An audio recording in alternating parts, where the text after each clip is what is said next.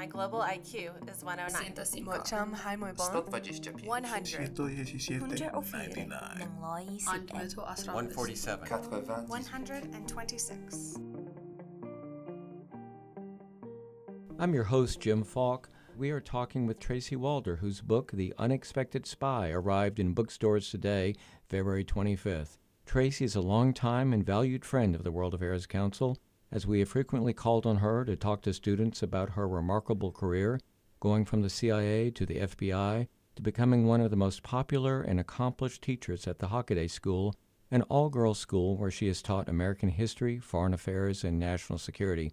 It's great to see you, and thanks so much for giving us the opportunity to share with you the book launch. Thank you for having me, Jim. I really appreciate it.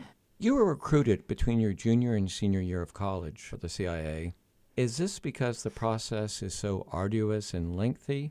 Because although the length of our podcast doesn't give us enough time to talk about the whole process, but I'd like to hear a little bit about it. The process is arduous and lengthy, but you have to remember, I think, when I first started the process, I was 20 years old, so I didn't have all that much baggage, if you will, for them to sort of go through and clear. So I cleared relatively quickly. I applied in February, March of my junior year, and I was given a conditional offer of employment in November of my senior year. That was contingent upon my graduation. That is pretty quick. Most people can take anywhere from a year to a year and a half. That's what you're told. But I do think because I was so young and just really didn't have a financial history and all of those things, there wasn't too much to dig up in my background. Your book is a serious book, but it also has just wonderful nuggets of humor, and I had to laugh when your mother accompanied you to Washington, D.C. Here you are interviewing with the CIA, and your mother's there in the hotel room with you. Yes, my mom came with me. I'm really close to my parents. I still am. They're actually here today. I think part of it was a comfort. Part of it was the fact that I was only 20 years old. I was really young. It's not that I couldn't travel on my own. Sometimes it's better to sort of have a sounding board with you. Of course. Now, the polygraph, though, that wasn't so much fun for you, was it? So the CIA polygraph is what's called a lifestyle polygraph. So they're going to ask you very deep bits of information about your life and just your lifestyle.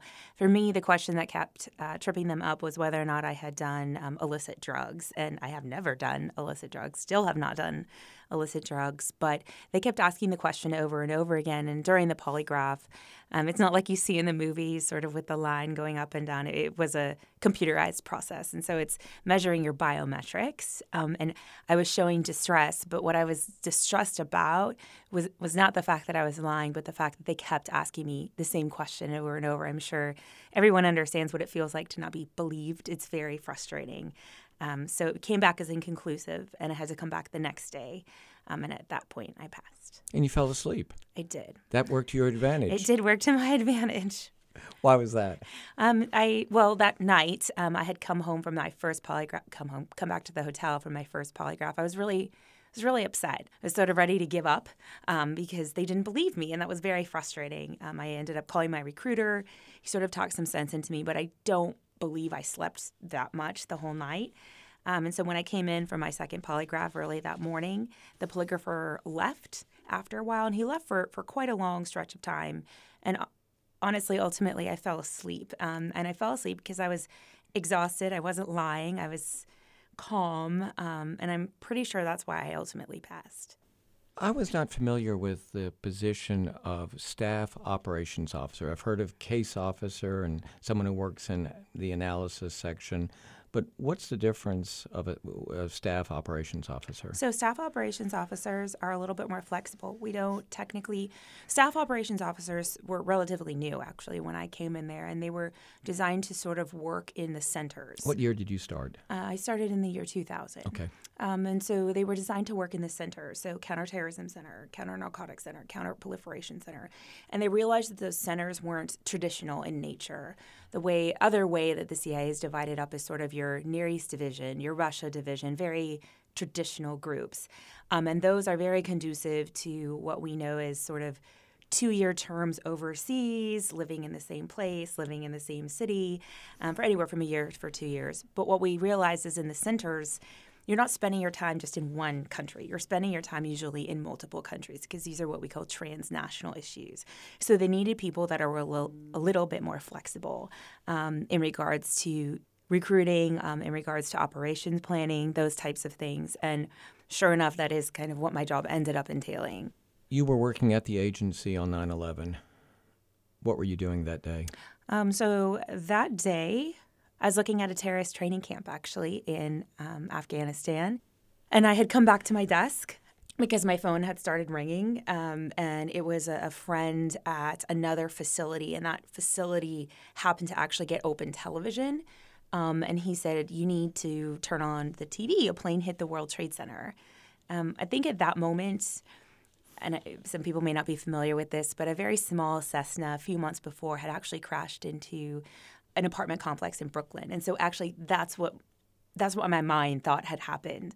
But I turned on the TV just in time to see the second plane hit. And I think by the time the second plane hit, we knew that this was some kind of an attack. How did the tempo in your section change after 9/11? Oh, it became completely frenetic. I mean, working 24 hours a day, 7 days a week, sort of this sense of urgency. It's not that we didn't have it before, but it was more controlled. This was just a complete urgency to stop the next attack. And in your position, you were monitoring al-Qaeda camps or specific terrorists? Or specific terrorists, but then also camps.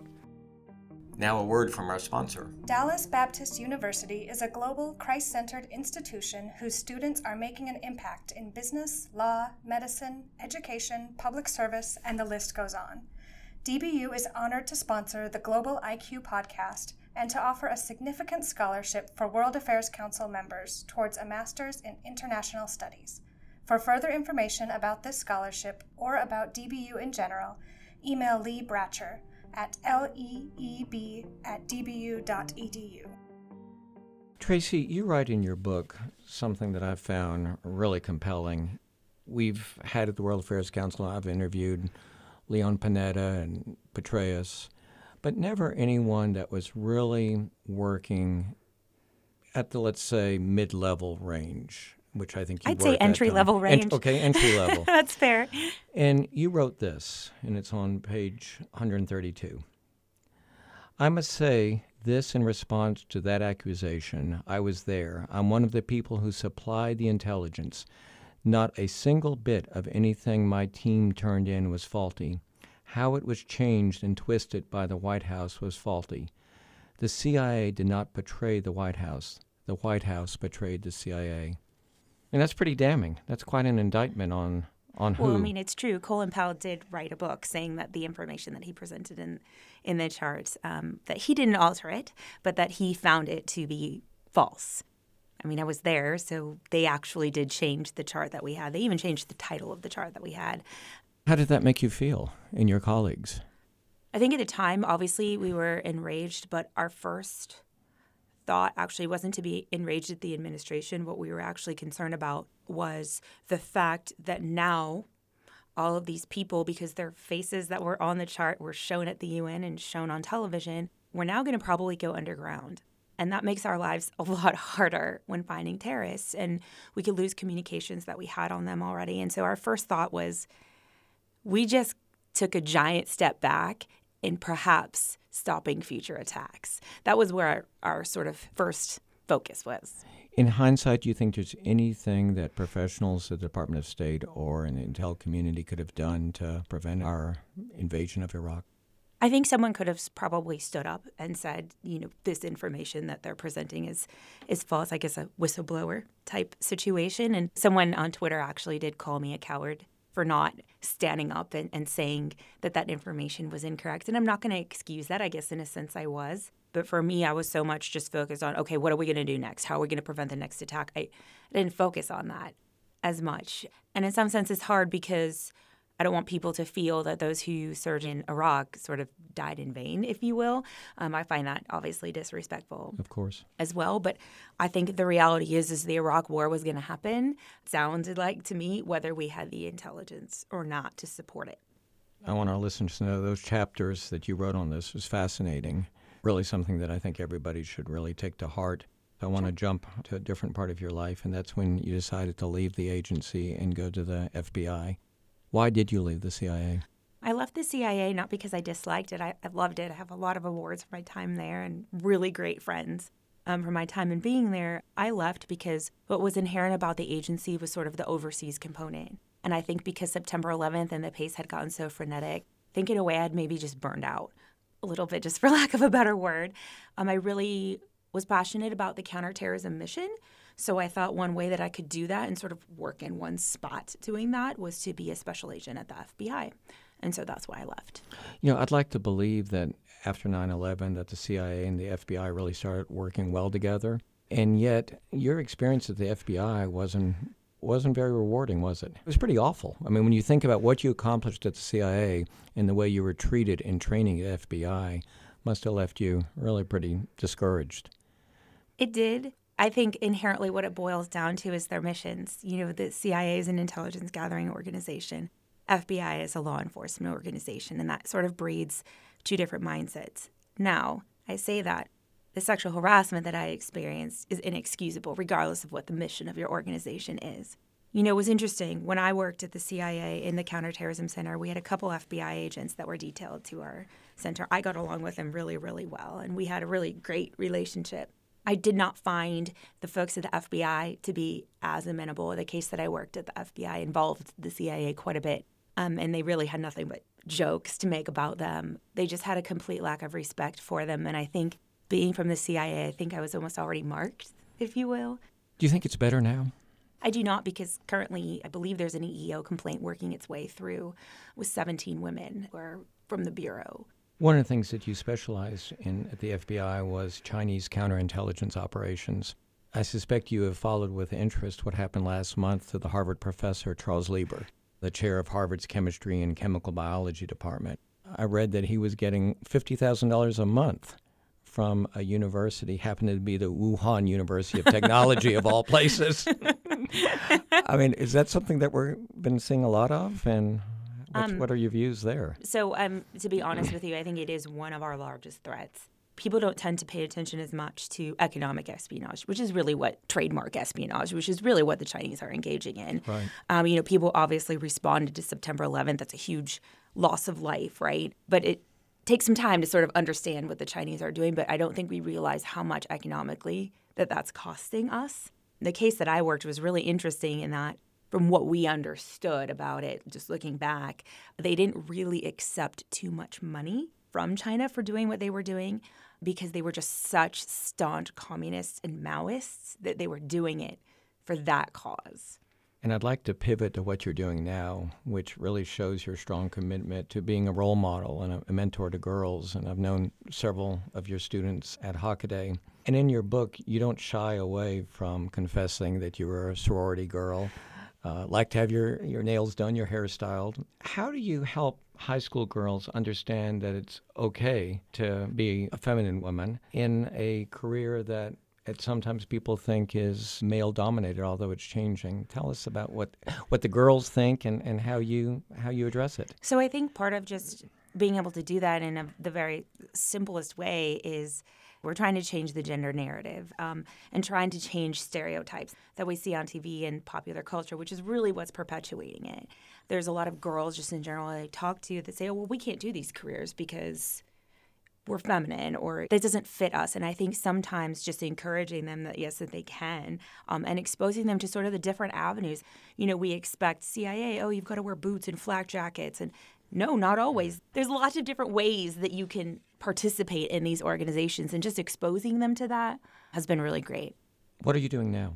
I recently left teaching just because I couldn't keep up with the pace of my book and all of that. Now I sit on the board of directors for Girls Security, and what they do is provide curriculum in foreign policy and national security, and also encourage discourse amongst women throughout the entirety of the United States to get involved in these careers. And they create mentorship networks. Must have a website. Girlsecurity.org. Okay, last question. Last week, President Trump fired a really well-known person, very accomplished, and that's Joseph McIntyre, as Director of National Intelligence, and replaced him with Ambassador Rick Grinnell, an action that's been widely criticized. What say you? I do not think Grinnell is qualified to be the DNI, but I think also we just have to look at the position of the DNI itself. I'm not sure it's the most effective position. I don't know that people within the intelligence community think that it's the most effective position. Grinnell's really in there to promote Trump's agenda. That's the bottom line. Well, again, Tracy, I want to congratulate you on the book. Just published today. I suspect it's going to be a bestseller, and I hope that we help you launch it. Thank you for having me. And thank you for listening to Global IQ with Jim Falk. This is a production of the World Affairs Council of Dallas-Fort Worth, and I'd like to thank my producers, Kara Scheckman and Kayla Smith, for editing and promoting the podcast. We have been talking with Tracy Walder, the author of The Unexpected Spy. I'd also like to encourage you, our listeners, to review the program, as that helps us broaden our reach, and you can do this on your favorite platform, whether it's iTunes or Stitcher. And with that, I ask, what's your Global IQ?